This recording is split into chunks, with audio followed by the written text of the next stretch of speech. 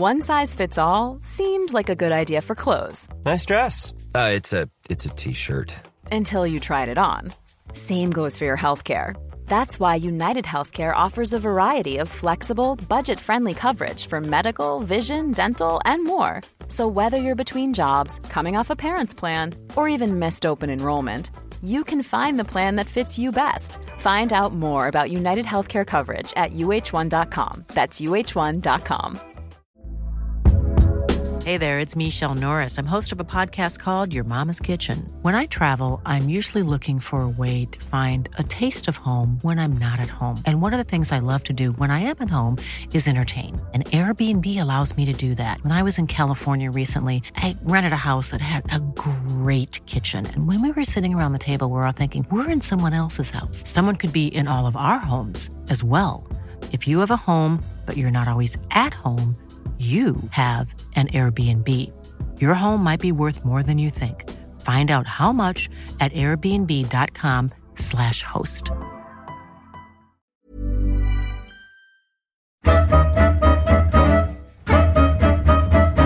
Han är en av svensk ishockeys största spelare. 203 A-landskamper. Han gjorde sin första OS-turnering 1980 i Lake Placid och den sista 1994 i Lillehammer. Hans tröja hänger i taket både i Leksand och Falun. Och han tillhör den celebra skara som vunnit allt. SM, VM, OS och Stanley Cup. I Holmgren möter avsnitt 147. Backen Thomas Jonsson. Vill du komma i kontakt med mig så går det utmärkt via Twitter, Niklas_Holmgren, eller Instagram, holmgren.niklas, hemsidan niklasholmgren.nu eller Facebook-sidan Holmgren möter. Thomas Jonsson, god lyssning.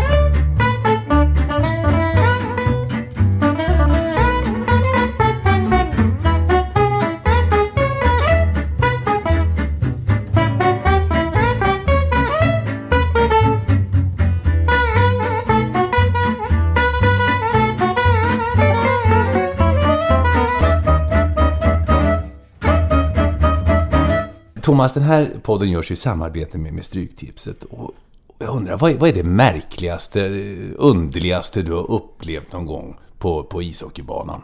Eller på en sportarena? Oj.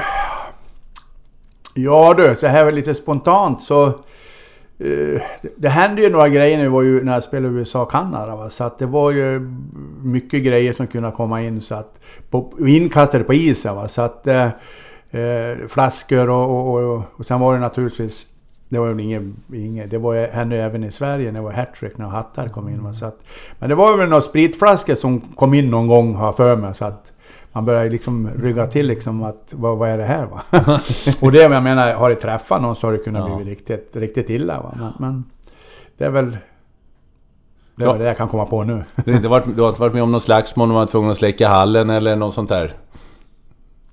Nej, inte så illa. Men nu när vi ändå är inne på slagsmål så hände det en grej när Bobby Nyström, när han slutade som spelare och då var han assisterande tränare för oss. Och då spelade vi en match i New Jersey och det var ett fight på banan. Och så helt plötsligt började alla titta upp på läktaren. Då var Bobby Nyström en 7-8 rader upp på läktaren. Han hoppade över det höga plexet som var bakom båset. För det var någon som stod där och hällde öl över huvudet på han. Och han upp direkt och fick tag på den här. Va? Så att det är en riktigt märklig grej. Han som var svensk och snäll. Ja, han var svensk, det var han. Han var en jättekanonkille på banan. Jag skulle inte vilja spela mot han. Alf Thomas Jonsson, född den 12 april 1960 i Falun. Tjenare Thomas. Hejsan Niklas. Nu är vi hemma hos dig i Sundborn här och vi sitter och tittar ut genom köksfönstret. Det är stora köksfönster och så är det öppet ner mot sjön. Nu ser man inte att det är sjö för det är vinter, det är ju snö här, men vad vackert. Ja, det är fint. Det har bott sedan 89, va, så att vi trivs jättebra här och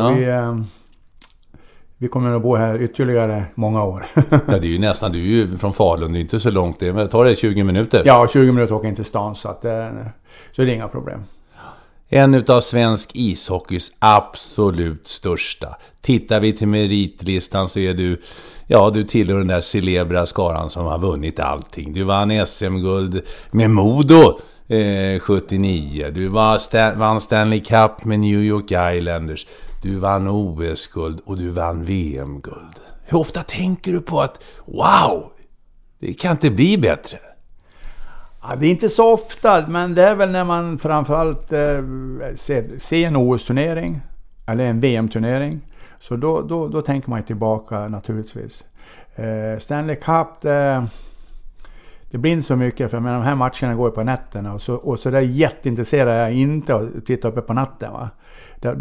Nej, det är inte. Men naturligtvis när det skrivs om när det är slutspel och så tänker man tillbaka. Där har man ju varit en gång i tiden. Va? Ja. Så att, men det känns så långt tillbaka. Så att, det var ju på den tiden New York Islanders var bra. Det var ju nästan de har inte varit bra sedan din tid, vill jag på säga. Ja, nej, de vann ju på 4 år på raken plus ett 5:e år i finalen. Men fick stryk av Edmonton. Då när Edmonton började bli ett vinnande lag så att säga. Va? Så att, men det var ju mycket lättare på den tiden, för då fick ju Islanders man kunna behålla samma lag. Stommen var tillsammans i både 7, 8, 10 år. Va? Nu är det ju pengarna som styr så mycket, så att nu kanske man är kvar 3-4 år på ett ställe och sen sticker man till nästa ställe. Va? Det är väl den stora förändring som har blivit. Lillaffa! Ja. Efter pappa, berätta! Min pappa hette Alf och hade en bilskola inne i stan. Och de flesta gick väl där och tog körkort av han. Och han fick smeknamnet Affa. Plus att han körde spelarbussen till FDF. Och då fick jag åka med på de här närmaste bortamatcherna. Va? Och man hade såna jättestora öron och man lyssnade vad som sades och gjordes i bussen. Då. Så att på den vägen var det. Efter det där så kände jag att wow, jag vill också börja spela hockey. Va? Så att på den vägen var det. Var det inte så att han körde bussen när du gjorde A-lagsdebut i Falun? Kan det stämma? Nej, det stämmer inte. Nej. Men däremot så hämtade han mig. Vi spelade ett slutspel i Västerås i TV-pucken. Ja. Och vi spelade på förmiddagen och sen var det match på eftermiddagen jag tror det var i Fagersta. Så han hämtade mig i Västerås och skjutsade mig till Fagersta så att kunna spela med A-laget. Det är från 2 hockey där då. Ja. Du, berätta, när kände du att det var ishockeyn som gällde för dig? Var det på en gång eller fanns det konkurrens av andra sporter? Ni som är duktiga i hockey brukar vara duktiga i fotboll eller i bandy, eller, för du är från en bandymetropol. Jag är från bandy och jag växte upp grannen nästan med Kopparvallen där Bempa och FDB så till, och de vann ju SM 2 gånger under 70-talet, början på 70-talet. Vi var ett killgäng på 6-7 stycken som vi spelade hockey, vi spelade fotboll. Men tyvärr, vi spelade aldrig bandy. Varför? Det har jag inget bra svar på. Men däremot så har jag varit bollkalle på Kopparvallen åt banden. För då fick man komma in gratis plus att man fick åka skridskor. Ja. Men jag har aldrig hållit på med banden. Och hockeyn är ju, som jag sa tidigare, tack vare stor del av min pappa som körde bussen. Så att, sen var det några äldre killar i vårat gäng som började också. Så att då hängde man på helt enkelt. Och så spelade jag fotboll på sommaren i FDBS. När var det någon snack förresten om vad du skulle välja? Jag tog beslutet själv. 1974 vart bestämt att man gjorde om regeln i TV-pucken att 14-åringar fick vara med. Och då kom jag med Dalarnas trupp. Och då kände jag, nej, nu ska jag satsa på hockeyn. Ja. Och det här var ju att strax efter midsommar fick det här beskedet. Och då skulle jag också iväg ner till Halmstad på ett fotbollsläger som Svenska fotbollsförbundet hade. Men jag tackade nej till det, så att jag tyckte fotboll var också väldigt roligt. Va? Då var det bra. Du var uttagen till elitpojkläger. Ja, jag var duktig. Jag var mittback. Jag var duktig att nicka. Ja. Jag hade väl ingen större känsla i fötterna, men jag var duktig att nicka. 1,81. Var bra på lidröften. Ja, nej då, men så att hockeyn har alltid varit nummer 1 för mig. Men du var försvarsspelare även i fotbollen? Ja, det var jag. Ja. Varför har jag ingen Ingen aning, det bara vart så. Det saknar väl någon längst bak där. Så Ja. då fick jag hoppa in där. Skolan, hur var det i skolan? Inte bra. Vadå då? Ja, jag vet inte. Det var väl inte något riktigt roligt. Jag var väl inte den som lyssnade, så det är jättebra. Ju äldre man varit, när man kom upp på mellan- och högstadiet, så var de här ämnena, engelska, matte, var väl inte mina bästa ämnen. Va? Och den dagen när jag skrev kontrakt, NHL-kontrakt, då vet jag att jag tänkte tillbaka, satan, man skulle vara lite bättre i skolan så man kunde säga någonting på engelska. För jag kunde nästan ingenting engelska. Va? Så att det var ett stort handikapp. Jag har en hälsning från Anders Kaller. Han sa det att du tog ju rygg på de som var där innan då, Persson och Kaller. Och ofta när jag var på restaurang och liknande så sa du same. Ja. Men du var lite arg på honom för du tyckte inte alltid om hans val av mat. Men du fick ju äta det han käkade. Ja, jag stämmer det? Ja. Han lurade mig en gång rejält, så han sa så här att vi satt på en lite finare restaurang och då frågade han tycker om det här ska vi ta, sen. Escargot. Nej, vad är det lät? Vad är det för? Det är men han. Nej, vi tar om det där. Ja. Tycker om sniglar, sa han. Nej, för 17, sånt där ska inte jag ha. Nej, okej, vi skiter där. Sen, nej, vi tar det här, sa han. Escargot, det här kanon, sa han. Ja, vi provar det, sa jag. Men det var ju sniglar. Men det var kanongott. Visst var det gott? Ja, men så var det. Förutom idrotten då, vad var du tyckte bäst om i skolan? Fanns det några ämnen där som du tyckte? Gympa var jättebra på. Ja, Gympa hade jag 5. Så att, musik tyckte jag om. Jag tyckte om att sjunga högt och tydligt. Jaha. Men när jag tror jag gick i 3:an eller 4:an, då sa min musiklärare åt min mamma, så det var på sån här kvartssamtal, att Thomas han vill gärna sjunga, men det är ju synd, han kan ju inte sjunga för han har ju 0 sångröst. Nej. Och när jag fick höra det där så då klippte jag, du sjöng aldrig något mer på musiken. Vad elakt. Ja, men jag har ingen sångröst heller, men jag tycker om att sjunga i alla fall. Ja, det så ibland kan jag sjunga lite. Men du, vad hade du för planer då på 70-talet då? För att det var inte så vanligt att man kunde gå ut och säga att nu ska jag bli professionell hockeyspelare. För att det var ju få förunnat att det hade just börjat åka över svenskar och de var väldigt få. Så vad hade du för plan? Ja, man hade ju då man började springa på, det var ju uterink vi hade nere på Kopparinken som man heter inne i Falun. Och man började springa på A-lagsmatcherna. Så det var ju nummer 1 att en dag så vill jag spela i A-laget.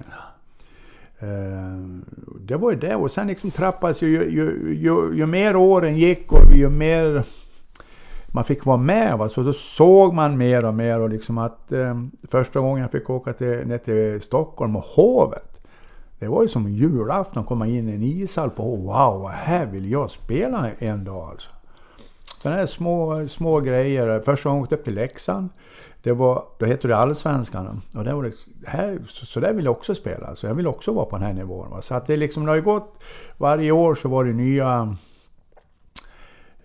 vad kan man säga, nya målsättningar. Man såg, ju mer jag fick vara ute och titta och se, ju mer vart att det här vill jag hålla på med. Ja. Så var det.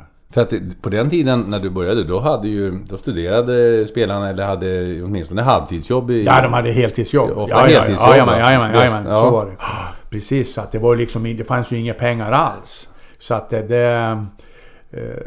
men det var för att det var just det här lagidrotten, när man gör någonting tillsammans. Det var det som jag fastnade för väldigt mycket. Och den här glädjen, den dag man gjorde något bra, när man vann matcher, när man vann bara DM eller sånt där i Dalarna.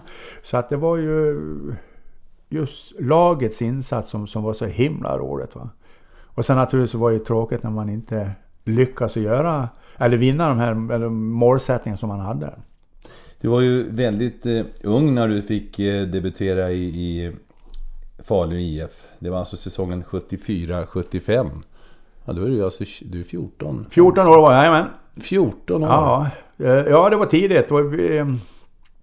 Ja, det är bara att tacka tränaren. KG Skogman heter han och han var även min tränare i TV-pucken. Så han har ju sett och följt mig många år då. Så fick jag chansen i Division 2. Det var en tuff serie alltså. Och det var strax under högsta serien. Så att det var väldigt lärorikt. Jag kommer ihåg en match vi borta. Vi var nere i Skogsbo och spelade en utematch. Avesta va? Avesta, ja, Niklas Lidströms moderklubb. Ja, stämmer, hans moderklubb. Då fick jag en smäll på överläppen här, började blöda, man låg ju kvar lite grann då, det började blöda och grejer. Då kom första som kom fram till mig, han började skälla på mig. Så jag säger det, du måste börja lära dig skydda dig. Du kan inte bara ta emot och spela så öppet. Du måste skydda dig någon gång, sa han. Det var så man fick lära sig.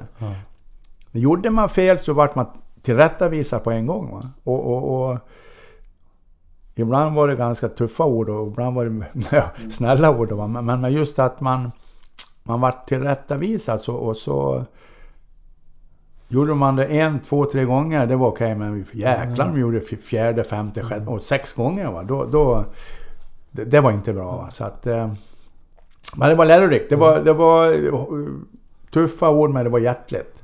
Det måste jag säga. Du är alltså 14 år. Kände du redan då att jag är ganska bra på det här?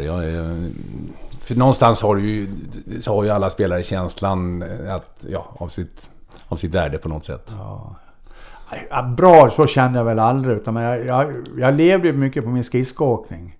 Och var back. Jag hade kanske inte den riktiga fysiska statusen som back även där man mötte. Det var alltså farbröder som var 30 bast som var riktigt starka och bra, många bra spelare. Så att man fick försöka kompensera det med dels skridskoåkning och sen lite, jag kunde liksom inte in och brottas med dem, va? För de slängde iväg mig direkt bara, så att det var, men det var mycket skoj och var lärorikt. Så att ja, du kom ju också med i U16-landslaget säsongen 75-76, så att du var rikskändis på hockeynivå. Ja, det var väl efter TV-pucken där som man kom med och åka ner till Stockholm första vändan. Och det var stort.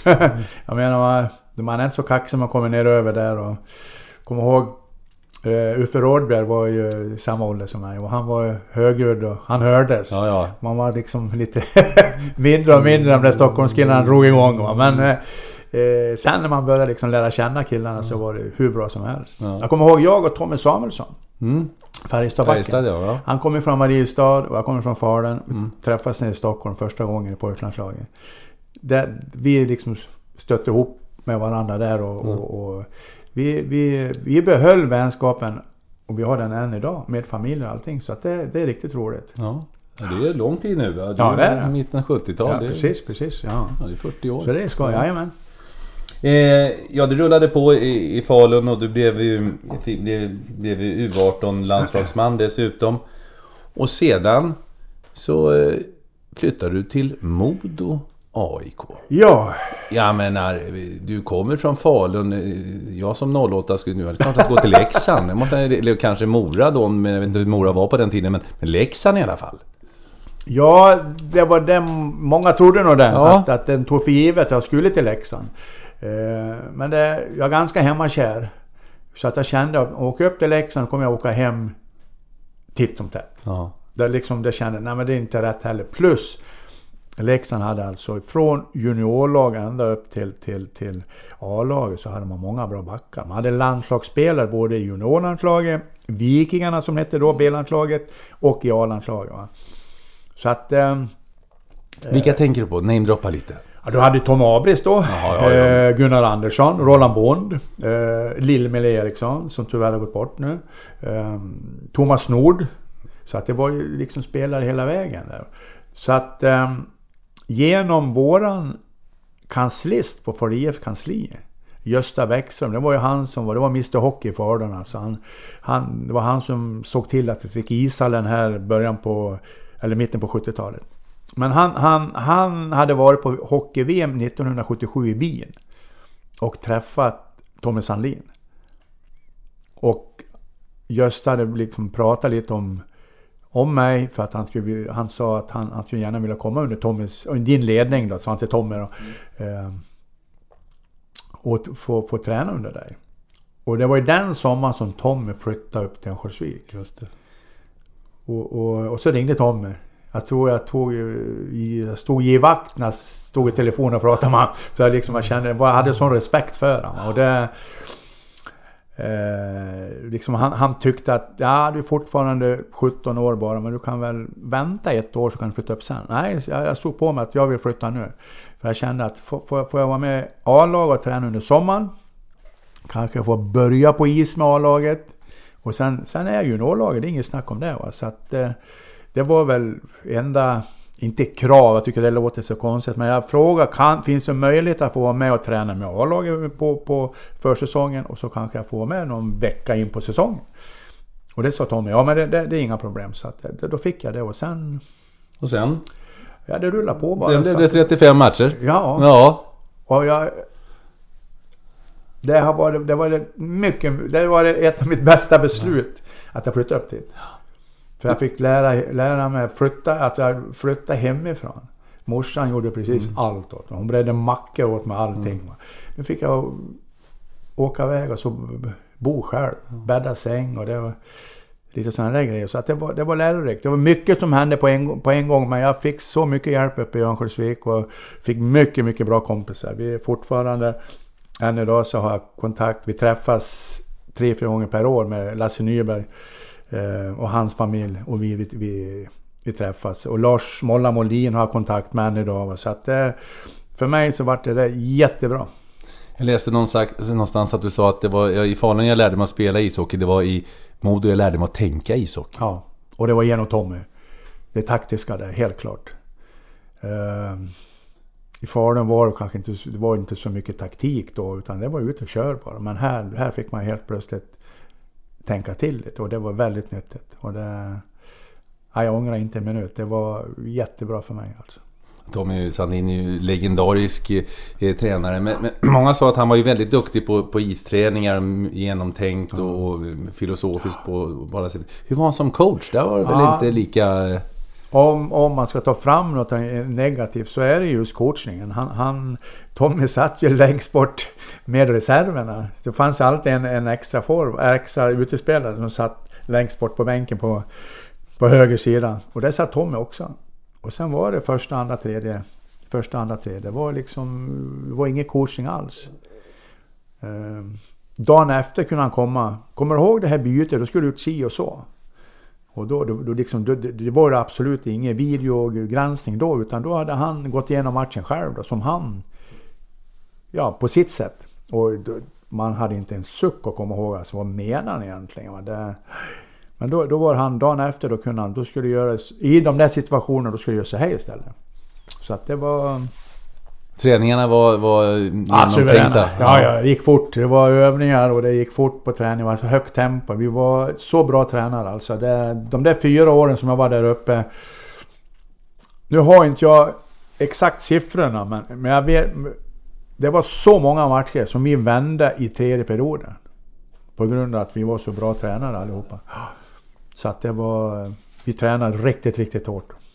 Det var ju ett häftigt gäng där som var uppe i Modo. Ni blev ju året 78-79 alltså svenska mästare. Ja. Hade vi mycket bra lag. Jag minns nog, Thomas, att du var på första sidan på Buster. Stämmer inte det? Ja, det stämmer nog bra det. Jajamän. Var han sån sak? Det stämmer nog. Jag vill berätta, det var ett lag, Tommy Schelin, Per Lundqvist, Lars Molin nämnde det, var Sture Andersson.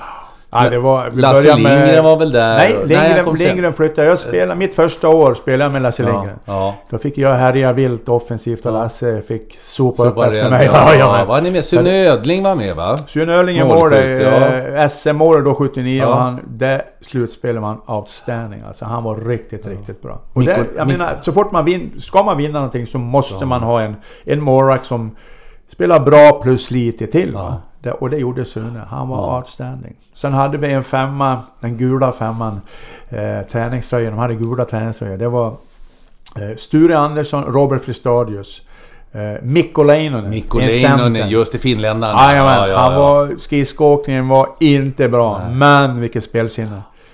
Många viktiga mål gjorde han. Med Tommy Schelin på vänster sida som han var en av de snabbaste i ligan då. Och så Nubbe Norberg med sitt tunga skott. Det var en fantastisk femma. De gjorde många viktiga mål under slutspelet. Ja. Då vann vi mot Djurgården mot Kaller. Mot Anders Kaller. Det kanske inte han nämnde någon Anders. Men han nämnde ju också att han var skadad då, så att han hade ju en ursäkt. Ja. Just en finalserie som spelades över 3 matcher då, 2-1 mot Djurgården. Så det blev alltså guld. Det var andra året då det var andra året i Mora, ja, det var det. Ja, det blev 4 år som sagt i Övik. Under den här tiden så blev du A-landslagsman också. Ja. Berättar du tillhör den fina 200-klubben. Men vi vill ju höra vad du minns av din första landskamp. Första officiella landskampen, det var det faktiskt inför VM i Prag 1978. Virus Lindberg var förbundskapten då. Då fick jag vara med 2 veckor som lite pryo-elev på tennislägret. Och det var ju också, det var ju en sån upplevelse.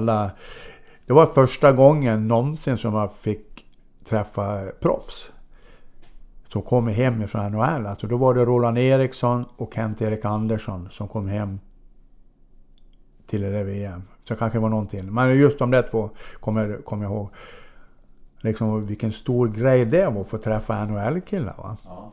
Fast, det var liksom, men efter de där 2 veckorna så skulle vi spela dubbellandskampen mot Kanada i Göteborg. Och då helt plötsligt, när det var halva matchen kvar, då sa Virus åt mig att värma upp skulle du spela. Fick jag spela halva matchen mot Kanada, så det var ju jättestort. Det var det verkligen. Så det var min debut i A-landslaget. Sen slutade Virus och då var det Tommy Sandlin. Han gjorde dubbelarbete där med Anna Modo och landslagare. Så att, det hade inte du något emot? Nej. Det hade jag verkligen inte. Så att redan på hösten då så spelade vi dubbellandskampen mot Finland. Och då fick jag vara med också. Ja, och sen var det ju så att du var ju med också i det här klassiska olympiska spelet 1980, Miracle on Ice. Sverige tog poäng mot USA 2-2. Och det var, alla var sura hemma. Fasiken, slår ni inte ett gäng college-spelare? Ja, så det kan bli, va? Och sen visade sig efter turneringen att det enda laget som vann eller tog poäng av USA, det var Sverige, va? Märkte du då i den matchen att de här har något speciellt, eller? Inte att de skulle kanske slå ryssarna, för ryssarna var ju outstanding på den här tiden. Klart de var bra, men det var ett skridskostarkt lag. De var att kunna flytta puck och passa puck, så att det var ett bra lag, va? Och sen fick de en riktigt topp hela vägen. De hade en mycket bra blandning. Det var en kille i det laget, Kenny Morrow, som jag fick spela ihop med Islanders sen. Det var min första För det var inte speciellt många av dem som fick lyckade NHL. Nej, det var det inte. Och Kenny kom alltså ifrån OS-guld då i februari 1980. Åker direkt till New York och börjar slå sig in i Islanders. Och sen är han med och vinner 4 Stanley Cup. Så på 4 säsonger har han vunnit 4 Stanley Cup och ett OS-guld. Ja. Det är bra utdelning. Ja. Så han är fortfarande än i organisationen. Så att det är nog, jag tror en av dem, han kommer bli kvar där forever. Det tror jag. Så att, hur upplevde ni den här, det har blivit film av det här och hör Brooks tal, vi förlorar 99 av 100 matcher, men idag är det den 100:e och allt. Alltså, för det var ju, det är ju, på den tiden var det ju det kalla kriget dessutom, så det var ju mer än bara ishockey. Hur upplevde ni det från sidan då som publik, det hela? Man förstod hur stort det var. När vi kom dagen efter de vann mot ryssarna, när vi kom ner till rinken, hela korridoren var ju full med telegram bara. Det var ju liksom, de har hängt upp varje telegram. Det fanns ju inte något telefoner då som skickade sms. Va? Nej. Så att det var telegram och det var liksom, då såg man verkligen att det här var en bragd. Och det förstod man ju också när man såg resultatet sen. Va? Liksom, nej, som jag sa, det var ett skridskoskickligt lag och det var ett bra hopplock och lag. Va? De hade målvakten Jim Craig, fick ju någon formtopp. Han var ju outstanding i de här matcherna. Men han gick till Boston sen, men lyckades inte alls där. Va? Och han tror jag slutade ganska tidigt. Så att, och sen var det 4-5 spelare till som provade lyckan och NHL, men inte slogs in. Va? Så att det var, de hade tränat, de har ju legat ihop ett antal år och tränat ihop, och just under de här 14 dagarna fick de ihop allting alltså. Så att det var strångt gjort. Du skulle komma igen 14 år senare. Ja. Vi kan ta det sen, men det bara fick du har ju haft en så lång fantastisk karriär. Spelade, tror jag var 38 som jag vet. 14 år mellan 80 och 94 och sen dina olympiska spel. Men vi ska ju inte glömma bort det som hände 1979, då du draftades i andra rundan som 25:e spelare totalt av New York Islanders. Vad visste du om draft? Ingenting. Absolut ingenting. Det var innan VM då i Moskva, så då kom Danne Labrotten och Inge Hammarström kommer från NHL. Hammarström kom från St. Louis Blues och Labrotten kom från Detroit och förstärkte vårat lag då. Så man gick liksom bredvid dem ibland och frågade lite och man tittade på hur de förberedde sig, hur de liksom i träningarna och sånt där. Va? Så att, men då kommer jag ihåg, det var jag kommer inte ihåg vem, men det var någon av dem som sa så här att spelar man 2 VM som ordinarie, då klarar man av att spela NHL också. Och det var mitt första VM, och sen spelade jag OS sen 80 och VM på 81 i Göteborg. Så då kände jag att då tog jag fasta över det där. Men nu har jag spelat 3 turneringar. Ja. Så att nu då borde jag kunna åka över nu då, va? Men just draften, jag visste ingenting, och agent, jag hade ju ingen agent. Nej. Det var ju liksom ingenting, jag tror det bara fanns en också. Det var Björn Wangson som hade Stefan Persson och ett flertal andra spelare, och Anders Kaller då. Så att han ringde mig helt plötsligt bara en natt runt midsommar där när det var den här draften. Och sa att jag blev draftad av New York Islanders i andra rundan. Ja, vad sa du då? Jaha, okej, så ja. Men det, man visste inte så mycket vad det innebar, va? Men jag visste att Islanders var ett bra lag. Ja. Det visste jag. De har ju vunnit då Stanley Cup en gång. Så att men då kände man då, var därför precis, var så jag kände att då stannade jag hemma ytterligare ett år och skulle spela VM 81. Jag tänkte, det får bli, då efter det kan hon åka. Ja. Men jag har sett en NHL-match live då innan jag åkte över för att prova. Och det var när vi kom dit innan OS i Lake Placid. Då fick vi se en match i Boston. Men det var allting så nytt som man liksom fattade liksom ingenting, spel och ingenting. Va? Så att, men det kanske var bra att man inte visste så mycket. Så att man åkte dit och körde på. På den tiden var det tufft. Jag läser ju här 181 cm 83 kilo. Ja, då skulle man kunna vara några centimeter längre och några kilo till. Den saken är klar.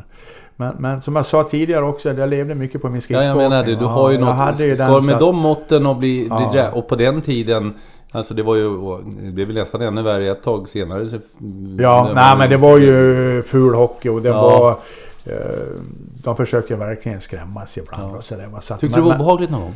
Och så tyckte du det var obehagligt någon gång? Nej, aldrig obehagligt. Det var det inte. Men man fick ju lära sig att se upp med vissa spelare. Va? Man liksom, nu är han inne. Nu är det bäst att man kollar lite över axlarna så man inte åker på någon jävla tjuvsmäll. Va? För att det kunde man verkligen åka på.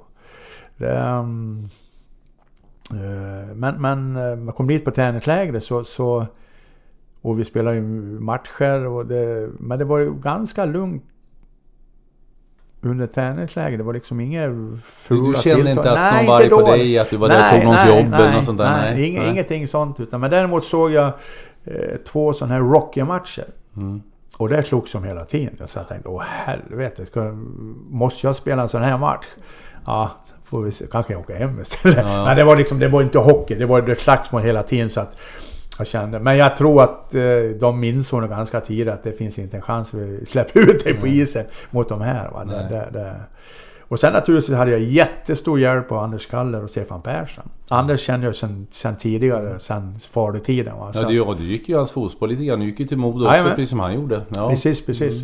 Så att det var jättetrygghet att ha Anders. Men samtidigt så ville man ju också försöka stå på egna ben, man inte bara springa efter hand. Och det var mer när vi skulle utanför isen, man skulle handla eller man skulle på restaurang, men då kunde man ta rygg på hand. Men på isen så ville jag försöka klara mig själv då. Men så kom både Anders och Stefan kom in med lite små tips. Du gör så, gör si istället. Va? Så att det betyder jättemycket för mig, och det var en bra vägledning. Hur läskigt var det liksom att komma över ändå, alltså till NHL? Det var ju, för det första kom du ju inte till vilket dussinlag som helst. Du kom ju till ett lag som hade vunnit 2 Stanley Cup. Ja, det var ett bra lag, helt klart. Men samtidigt ett bra lag, men de draftade mig, och då måste jag drafta mig för att min skridskoåkning på min spelstil. Va? Så det var ju aldrig något att de försökte förändra mig, utan de tränade så nästan ingenting, så man visste inte. Den dagen när jag skulle vara, som jag fick bekräfta att jag skulle vara kvar, då kom materialförvaltaren fram och frågade vad vill du ha för nummer? Och jag fattade inte vad han menade, så att jag kommer inte ihåg om det var Stefan eller Anders fick komma och hjälpa mig. Vad menar han för något? Då, vad vill du ha för nummer på spelartröjan? Ja. Alltså, det spelar ingen roll. Så på det sättet fick jag veta att jag skulle vara kvar. Ja. För det var ju så under lägre så försvann ju spelare hela tiden. Vi höll ju på i 3 eller 4 veckor. Det var ju spelare som försvann hela tiden. Så att sen var det mindre och mindre av spelare. Så att, vad fick du för nummer då? Vad gav han? Nummer 3! Fick du nummer 3? Jajamän. Jag var utan den fick jag bara. Så att för nummer 2 ligger ju varmt om hjärtat, va? Den hänger upp i Leksand. Ja, den. Och nummer 7 hänger i Falun. Stämmer bra. Jajamän. Men här fick du nummer 3. Ja. Och det var, jag har väl 2:an hängde ju med då ifrån Modo-tiden, och sen när jag kom till Leksand så hade materialen Harry Persson, han tog fram, vi ska ha 2, sa han. Ja, så jag tar 2:an. Vad minns du av din NHL-debut? Det var säsongen 81-82. Du gör så småningom 70 matcher och 34 poäng. Vad minns du av debuten? Debuten var i Los Angeles. Ja. Mot Kings där, och bara resan över, fan, det tog ju 7 timmar där. Lika så långt till Sverige. Ja, precis. Då förstår man ju hur stort land det är. Va? Så att, vi vann den matchen 4-1 tror jag det var. Men jag spelade jag spelade 5-5 den första matchen. Så att det var ju, Los Angeles var ju ett bottenlag på den tiden, och de hade väl många lite äldre rävar med som var på väg ut för i karriären, va? Så att det kanske inte var så stor måttstock. men jag tror jag klarade mig rätt bra. Ja. Det tror jag. För jag fick ju fortsätta spela. Ja, en debut är alltid debut, och du fick vara kvar. Minns du första målet på vilken målvakt det var? Nej, målvakt kommer jag inte ihåg, men första målet det var hemma på Long Island, hemma mot det var nog Los Angeles det också. Ja. Så det kan vara Roger Vachon. Kan det vara. Tekning på vänstersidan. Teka bak till mig, och så en slägare, isare som studsar in. Det var gott, va? Ja, det var det. Det var ju, jag menar, det är alltid kul att göra mål. Sen åkte du med på den här resan, och det blev alltså Stanley Cup direkt. Ja. Berätta om ditt... Ja, vi berättar om båda, men vi börjar med det första. Din första... Det var väl så att slut av säsongen, man spelar mycket matcher, och jag var väl ganska sliten. Så när vi gick in i slutspelet, då skulle vi möta Pittsburgh i första omgången. Då satt jag på läktaren. Och då vi vände, vi låg under. Det var best of 5, så vi låg alltså under hemma med, om det var 2 eller 3 mål, och det var bara minuter kvar, ett par minuter kvar tror jag. Var då Al Arbor, coachen, bytte målvakt, och på den tiden fick man värma upp målvakten. Så det var ju liksom inga timeouter då, utan han, efter den säsongen bytte man det där. Då gjorde man om som att ska man byta målvakt får man bara byta, inga uppvärmningar.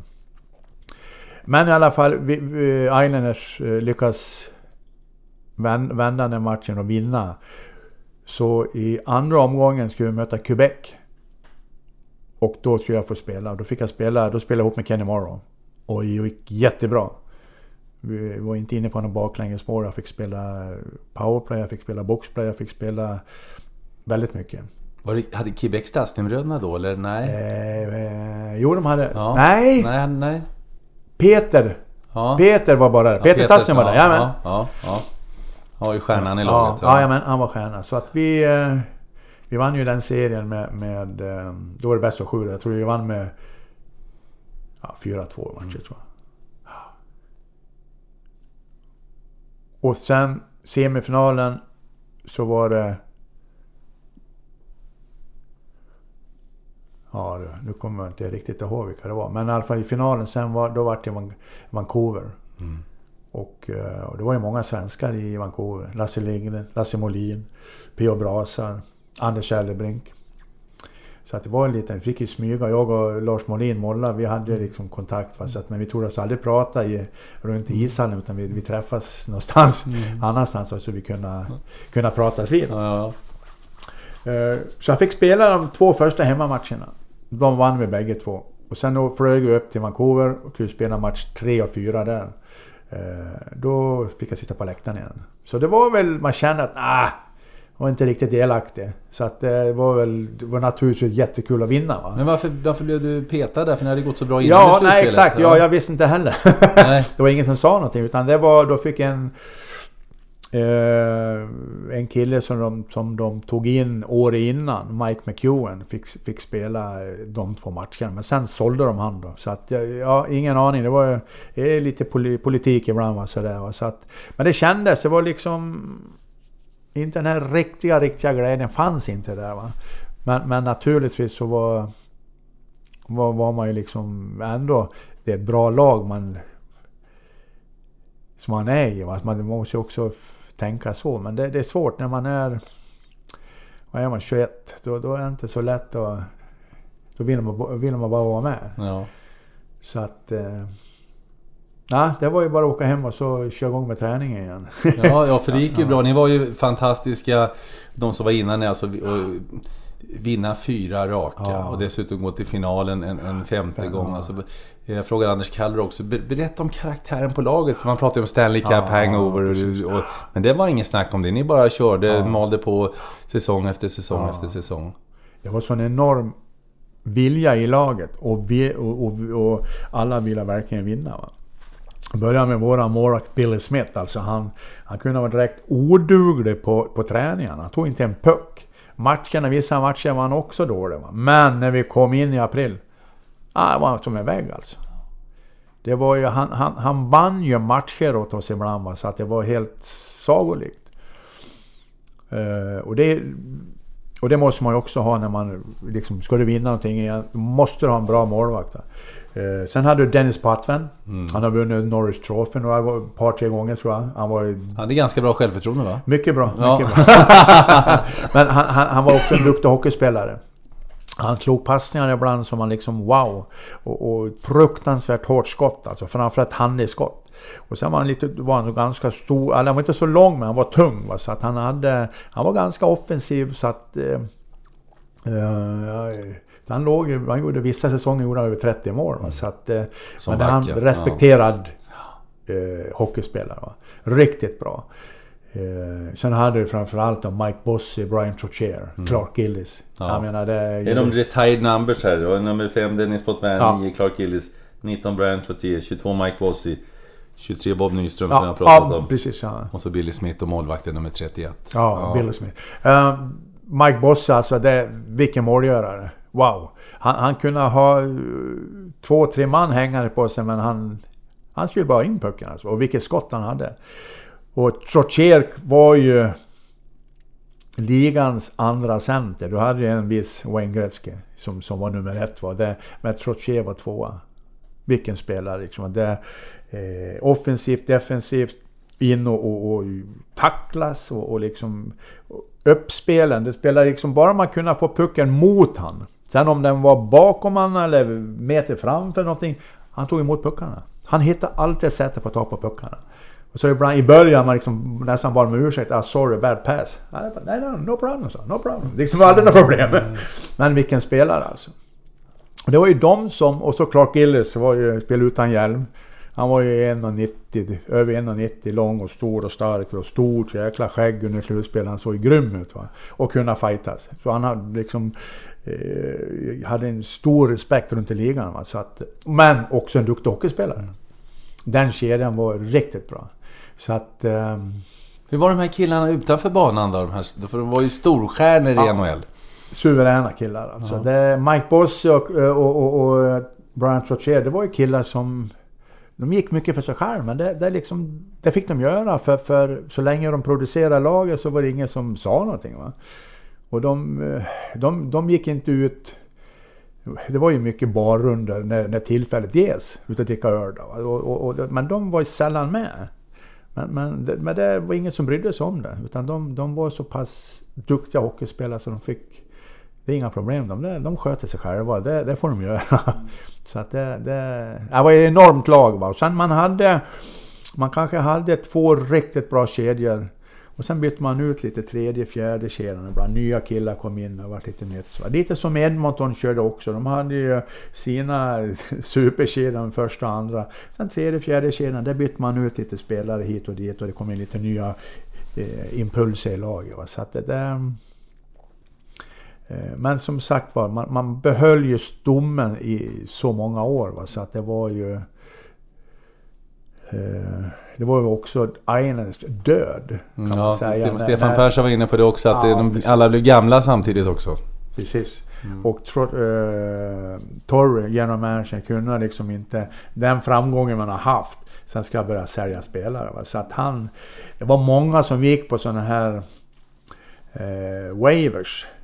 Och då får man ingenting i retur, va? De fick i stort sett välja, vad vill åka någonstans? Ja, jag vill dit, ja, då får jag skicka dit. De fick liksom ingenting tillbaks. Så att det var, men så lite som Detroit nu. De har bytt ut många spelare och liksom, plus att man fick välja sist i draften, men det var liksom svårt att få hitta de här guldkornen. Så att... Nu Al Arbor då, du var inne på dem tidigare. Han förklarar inte varför han petade i finalen var 1982 finalen, va? Ja. Men hur var han? För att jag menar, han var ju att han var duktig, det är ju inget uttal om det, för att det säger ju resultaten och med sina glasögon där. Var han läskig? Han var stentuff alltså. Men ändå han var smart också, så att när vi var som sämst, vi hade ju perioder där vi var dåliga också, va? Då sällan han skälla, utan däremot när vi gick som bäst, när vi vann mycket, när han såg att vi började fuska, då var han indirekt och då kunde han skälla, va?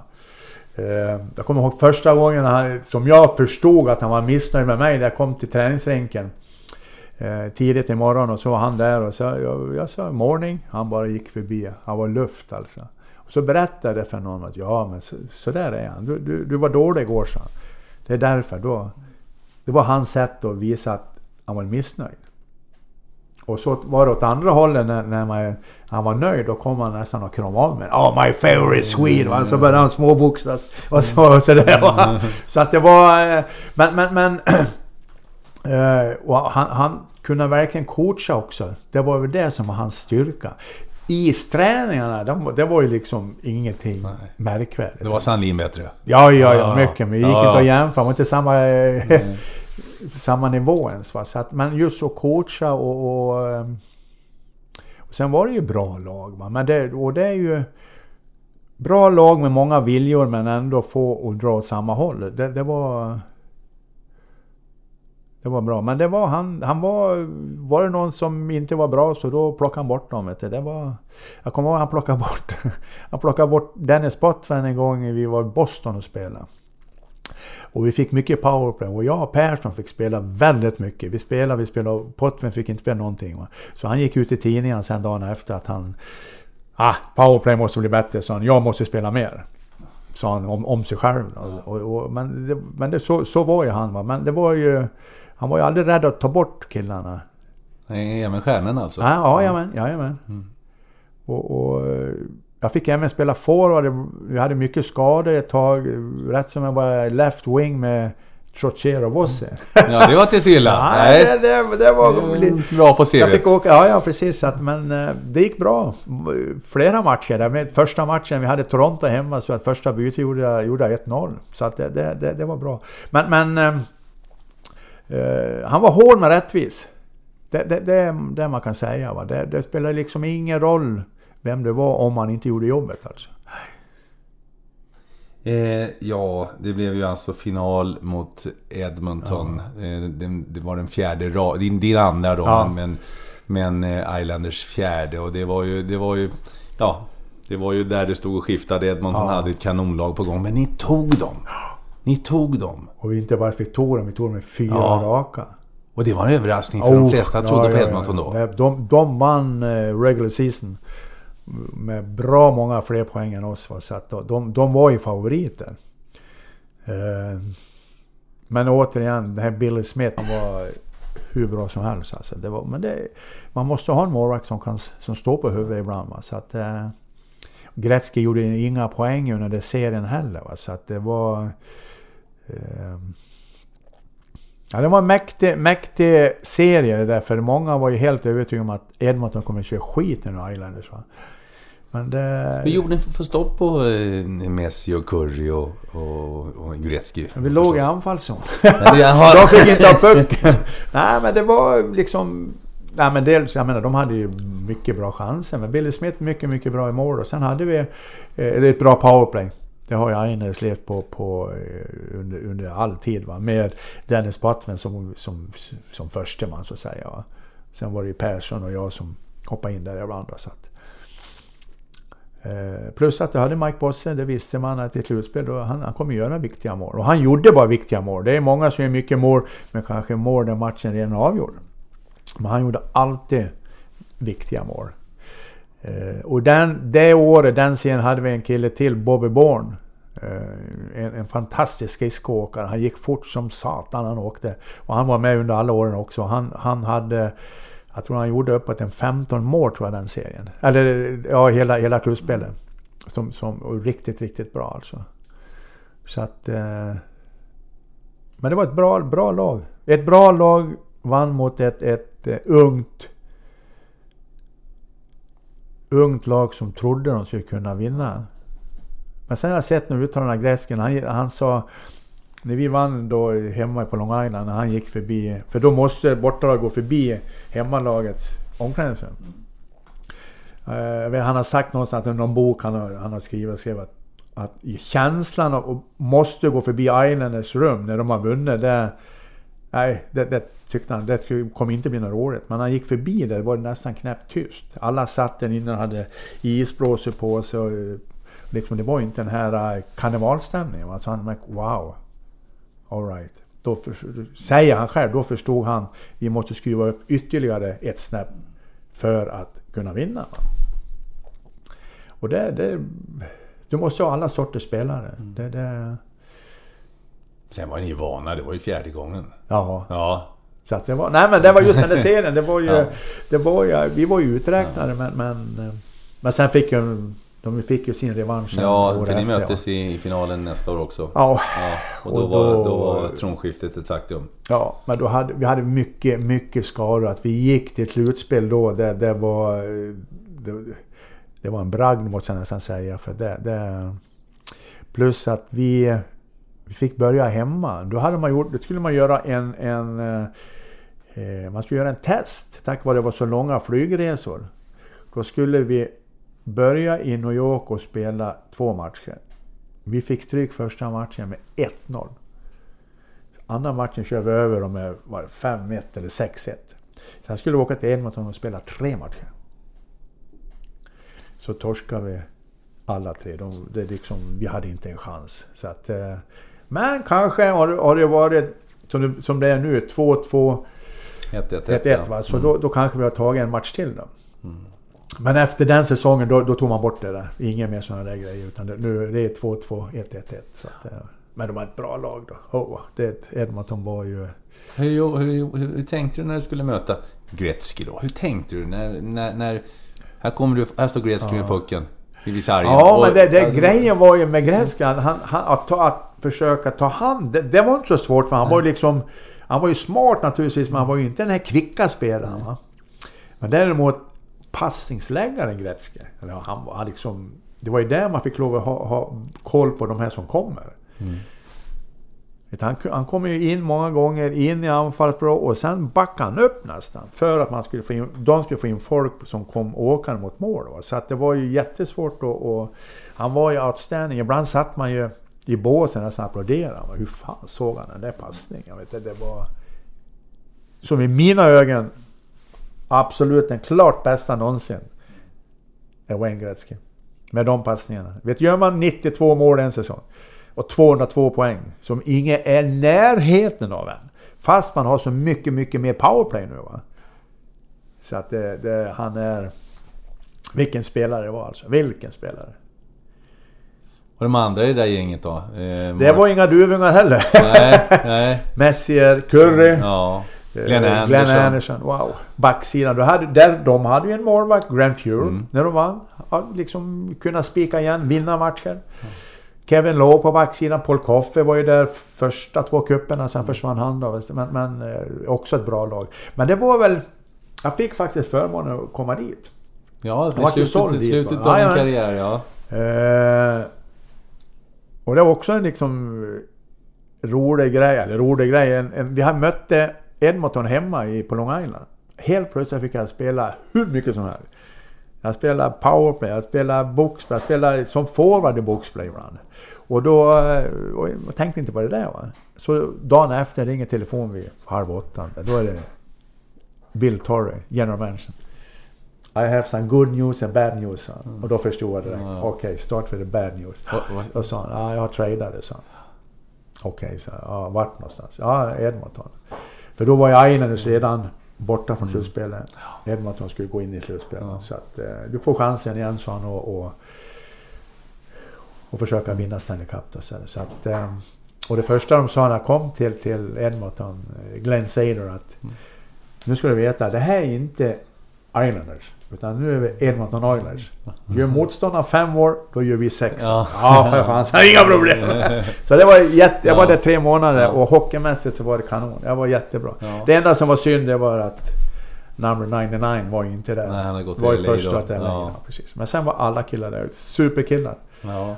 Och det var alltså, då pratade vi alltså i säsongen 88-89. Ja, precis. Och det året som Montreal vann, va? Så vann ju Edmonton 90 igen. Så. Ja, precis. Ja. Så var det. Så att det var... Och tittar man på din Islanders karriär så är det ju då seger och sen är det final. Sen kommer då ett tack. Nästa år så spelar ni 7 slutspelsmatcher. Eller du 7 slutspelsmatcher. Året efter det så är det också bara ett fåtal matcher. Sen är det slutspel. Sen är det inte slutspel. Nej. Och då drar det till Edmonton. Så att det är sakta men säkert. Så. Ja, vi tappar ju spelare. Ja. Någon försvann, någon slutade. Bobby Nice och han slutade. Så då fick de ingenting för han. Och sen Clark Gillis, Bobby Bowen stack till olika lag på sådana här waivers då, så man fick ingenting i retur. Va? Mike Bosse fick lov att sluta för sin rygg. Han spelade ju bara 10 säsonger. Han har minst 5 år till han kunde ha gjort. Kaller slutade till och med. Ja, just det. Stefan vart ju såld där. Till Winnipeg. Det enda stället han hatar mest av alla ställen var Winnipeg. Han åkte aldrig dit. Nej, han åkte aldrig dit. Men du,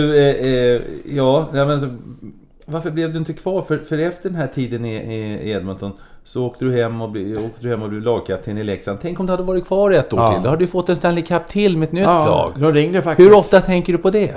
Nej, ingenting faktiskt. Nej. Men han ringde Glenn Saylor i februari och frågade om man kunde komma över.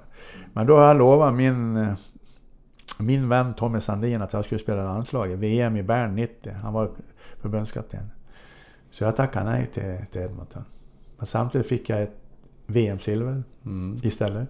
Ja, du fick ju guld nästa året efter. Så exakt. Då kunde vara utan kanske. Ja, nej, så att jag kände att det... Men säga nej till Glenn Sater, gör man bara det utan vidare sådär? Ja, jag gjorde det då. Ja, du gjorde det. Ja, det är ju, jag kände att nej, nu jag kan spela landslaget. Ja. Men ändå, jag var erbjuden ett nytt kontrakt av Edmonton, men då hade vi i familjen sagt att nej, nu vi ska flytta hem.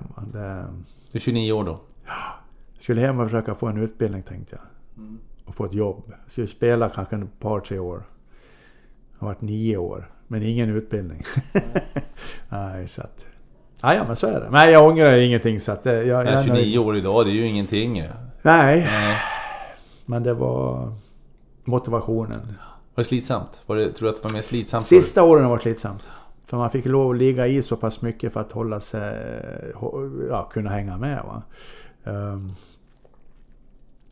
Åka ner till Globen, fullsatt Globen var hur roligt som helst. Men åka till de mindre ställen där det inte var så mycket folk.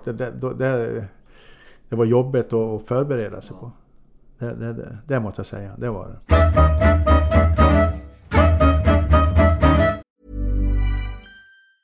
I'm Sandra, and I'm just the professional your small business was looking for. But you didn't hire me because you didn't use LinkedIn Jobs. LinkedIn has professionals you can't find anywhere else, including those who aren't actively looking for a new job, but might be open to the perfect role, like me.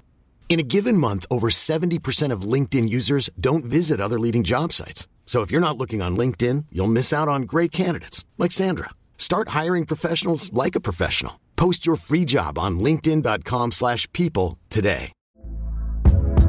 Hey there, it's Michelle Norris. I'm host of a podcast called Your Mama's Kitchen. When I travel, I'm usually looking for a way to find a taste of home when I'm not at home. And one of the things I love to do when I am at home is entertain. And Airbnb allows me to do that. When I was in California recently, I rented a house that had a great kitchen. And when we were sitting around the table, we're all thinking, we're in someone else's house. Someone could be in all of our homes as well. If you have a home, but you're not always at home, you have an Airbnb. Your home might be worth more than you think. Find out how much at airbnb.com/host.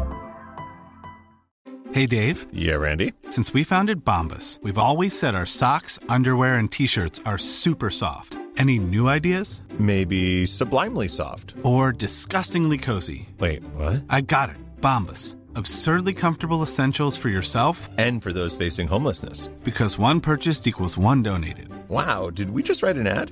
Yes. Bombas. Big comfort for everyone. Go to bombas.com/ACAST and use code ACAST for 20% off your first purchase.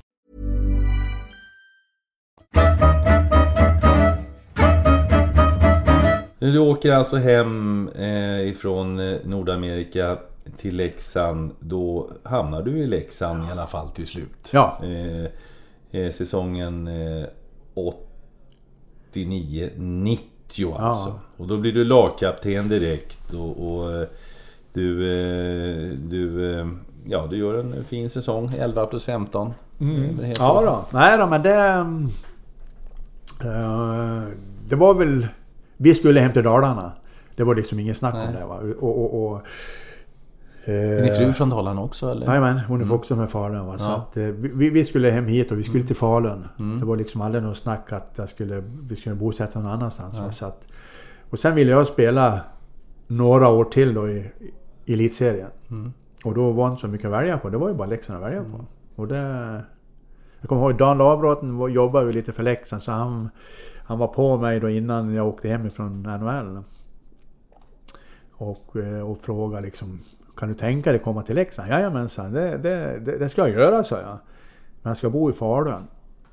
Och så han tittade på mig, menar du allvar nu? Så han, ja men, så att du kan vara lugn, jag ska spela Leksand. Jag ska bo i Falun, så att ja, och så vart det. Så vart det, ja. Ja, det som skulle bli några säsonger blev ju en himla massa säsonger till. Det går ju bra för dig. Det blir ju VM-silver och det blir ju ett VM-guld också 91. Men då spelar du allsvenskan med Leksand också, va, samma år. Ja, och då var på den tiden var det man spelade fram till jul, 22 omgångar tror jag det var. Och sen 2 sista lagen går ner och spelar allsvenskan. Så att det var ju en chock. Vi åkte till Troja Ljungby, vi åkte till Almtuna, sådana. Då och här har du varit i Colosseum och du har varit i Madison Square Garden och du har varit i Forum och Boston Garden. Ja, det var omställning. Ja. Det var en riktig omställning. Men samtidigt så var det ett jobb och man hade ju lite stolthet av att här måste du fixa till. Ja. Det här får det inte vara. Leksand ska ju naturligtvis vara högst upp i högsta serien. Så att men det tog, första gången jag var ner där, jag tror det tog 4-5 matcher innan vi förstod att vi måste spela smart nu. Det är lägga sarg ut, lägga en icing och spela klokt, va? Och sen ha ett bra powerplay och ett bra boxplay. Och det fick vi ihop sen och då vann vi matcher också. Då var det liksom vi var aldrig nära att åka ut. Nej, det var vi inte. Men ändå, det är ju riktigt, det är ju inget roligt att komma ner i allsvenskan. Nej, det är absolut inte.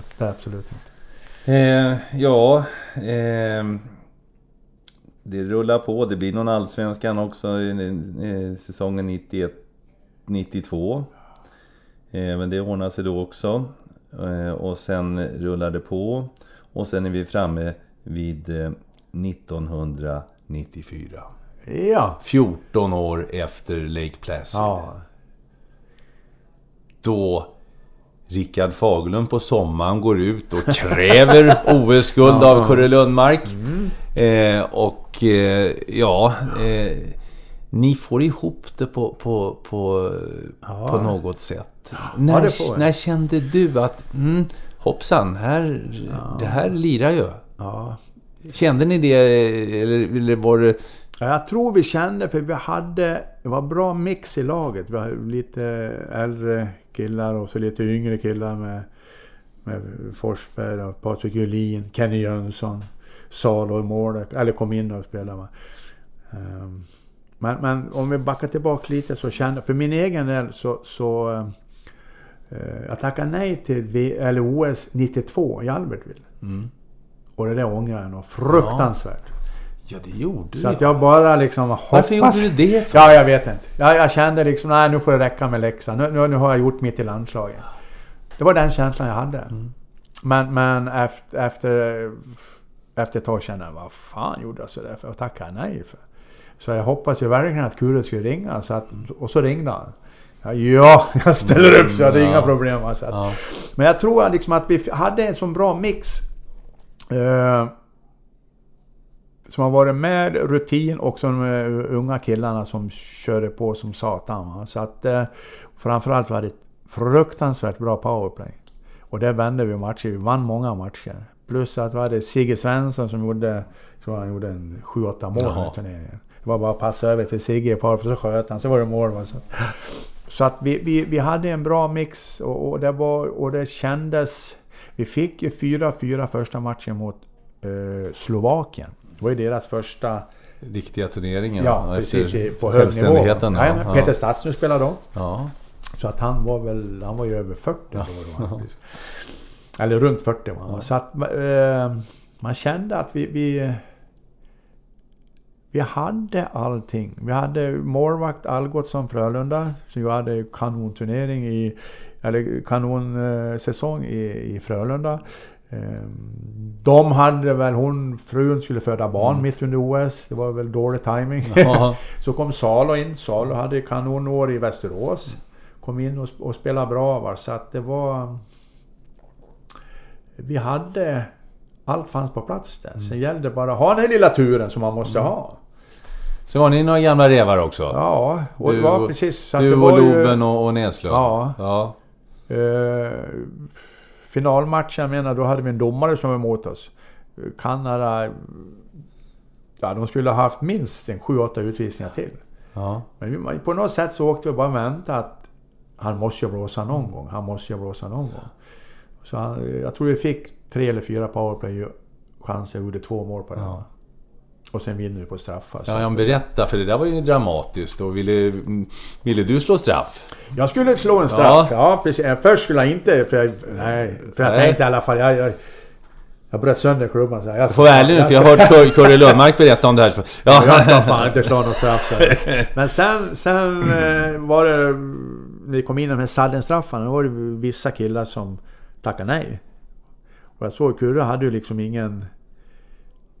Han började titta och sen Näslund sa åt mig, nu får du ta en sån.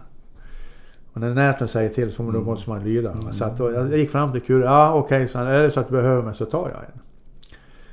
Och då, så vart det. Men jag behövde aldrig åka ut. Men jag har gjort mål, det är helt övertygad om. Du är det? Nej. Ja. Men berätta hur känslan, nu var ju du rutinerad så tillvida att du hade varit med ett tag, men ändå, du vaknar på morgonen och vet att idag är det OS-final. Det är OS-final i ishockey och det är Sverige där hockeyn är ju alltså du vet att det finns inte, det är tomt på vägarna. Ingen är ute och kör bil när det är OS-final. Alltså, hur är känslan att vakna upp? Blir man nervös eller hur tänkte du? Jo, men man måste helt klart, man pirrar, det blir man ju. Lite nervös, och det ska man ju vara. För är man inte, så fungerar i alla fall. Är man inte nervös, lite pirrig, då blir det bara skit av allting. Men man ska känna, då håller man liksom fokus uppe hela tiden, med koncentrationen.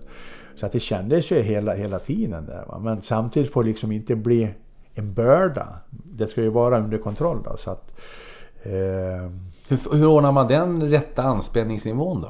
Ja, för mig själv jag var ju 34 år då, så att jag tyckte själv att jag kunde hantera det på ett bra sätt. Va? Det tyckte jag. Jag hade problem i början, men det var andra. Jag var skadad och det var en VM-turnering. Då har inte jag spelat turneringen, för jag gjorde illa knä precis innan VM eller OS-turneringen. Va? Men nu var det OS och nu vill jag verkligen vara med. Va? Så att jag var både tejpad och hade skydd, så att jag åkte runt på 1,5 ben kan man säga. Men inför finalen då så hade jag ett möte med läkarna och sa att nu måste vi göra någonting. Ta bort tejpen så jag kan röra mig i alla fall. Och då, han tyckte att det var så pass starkt så att det skulle inte vara något problem då.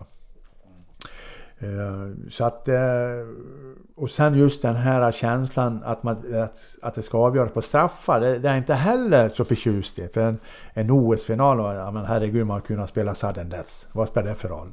Jag menar, straffar är bara synd om den som antingen missar eller om målvakten släpper in dem. Nej, det ska spelas om det, så att man kan liksom inte bli förbannad om man förlorar på en straffa. Så är det bara. Så att, men när vi kom in till straffar så jag tänkte, du tillhörde ju de här rutinerade spelarna. Ja. Fick du gå runt och krama om de andra? Det är bara hockey, ta det lugnt nu. Solen går upp imorgon också, nu har vi kul. Eller hur funkar det?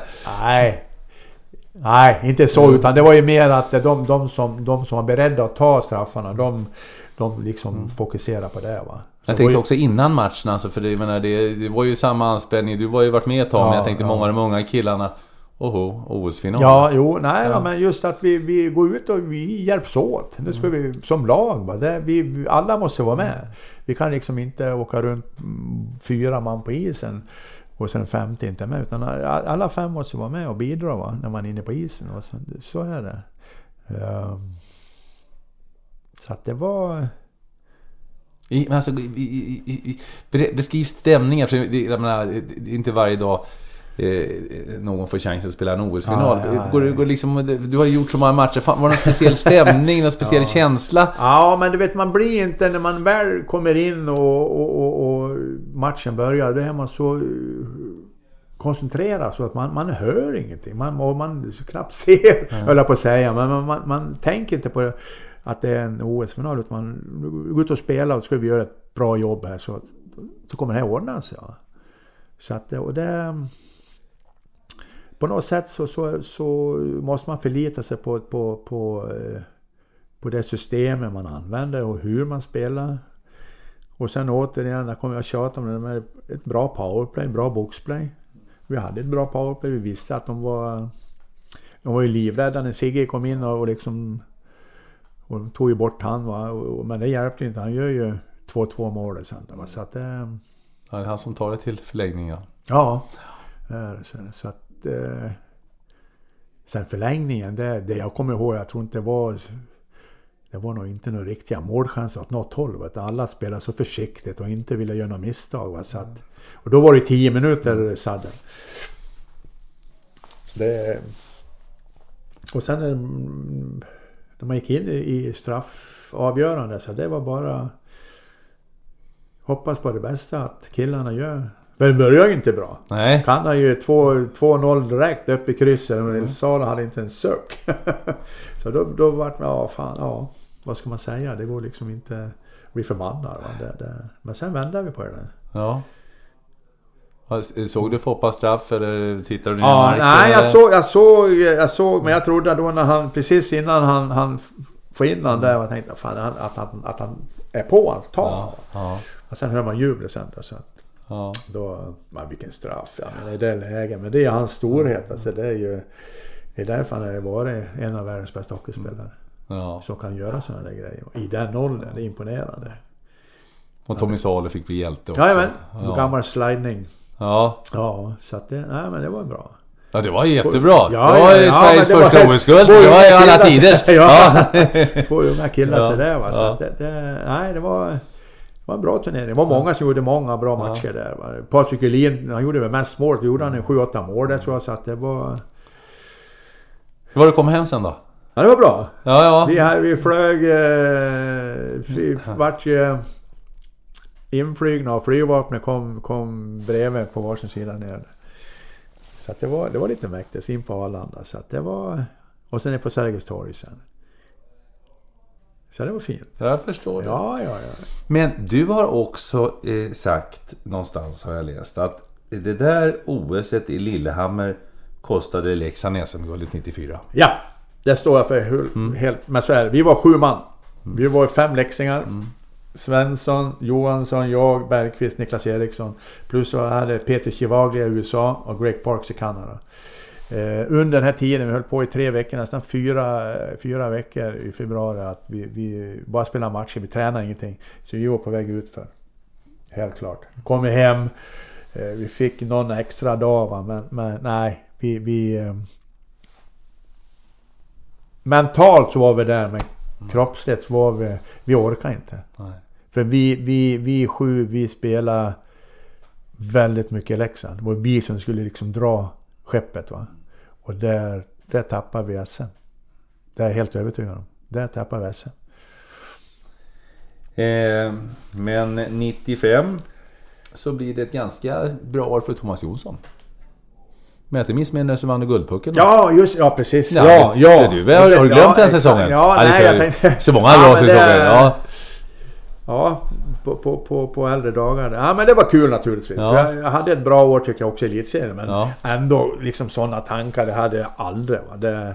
Men så fort man får ett individuellt pris och det, så visst känns det lite extra. Det gör det. Va? 35 år. Men jag hellre tagit VM-guld än det där. Det förstår jag.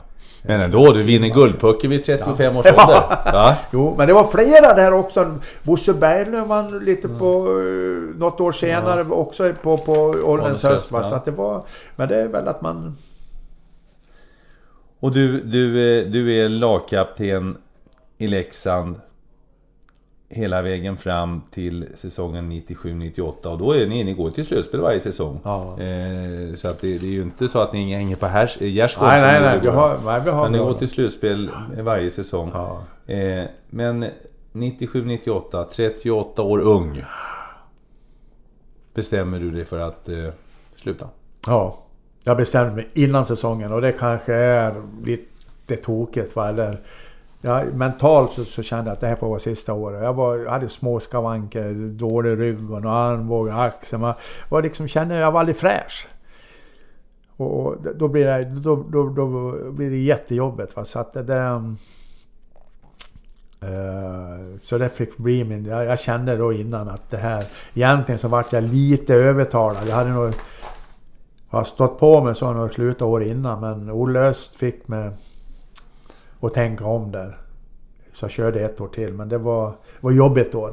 Jättejobbigt år var. För mig personligen. Ja.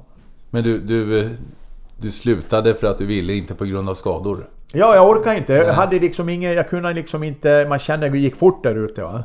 Jag hänger inte med. Och så vill jag sluta när jag vill sluta.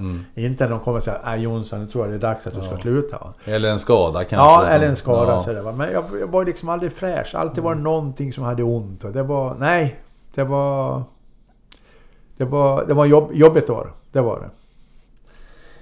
Men som sagt, du lämnade i alla fall ett Leksand som hade, då heter det ju elitseriestatus. Jajamän. Det är också lite stolthet över. Jag har aldrig varit med och åkt ur. Även ett par år där vi var i Allsvenskan, men det var man efter jul, va? Det var liksom inte att man åkte ur som det är nu, va? Så att, jag har aldrig varit att spela ur Leksand, och det är jag jävligt glad för och stolt över. Så att man alltid har varit spela högsta ligan. Vem är den bästa spelaren som Thomas Jonsson har spelat med? Du har ju några att välja bland. Ja, det finns så många, vet du. Det är svårt att säga, men borta i NHL så är det ju Brian Trottier som är klart där, va. Och i Sverige, det har det, jag menar, Foppa Södden har spelat med. De var i början på sin karriär, va. De var väl liksom inte, när de var på topp, då har inte jag spelat med dem, men Näslund var ruggigt bra. Loben var ruggigt bra. Bengt-Åke var grymt bra, så att det funnits många. Vi säger Brian Trottier då. Ja, jag tror vi får vi får säga så, för han var, och han höll i så många år. Jättemånga år. Ja, vi får säga det. Ja, vi glömde ju säga det, att du var ju med då 91 när Sundin rundade Fetis och i Åbo där. Ja, så att det fick vi var inne på det. Du är ju som sagt tillhör de där som har vunnit allting, Jonsson. Allting! Ja. Wow. Vem är den bästa du har spelat emot då? Ja, det är Wayne Gretzky.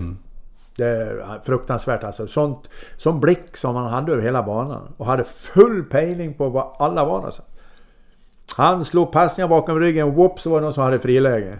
Liksom att i första gången man såg det, jävla tur, va. Men sen när man sätter det både 3, 4, 5, 6, 7, 8, 9, 10 gånger och ännu mer, va, så det är inte tur, utan han har koll på det där, va, så att det,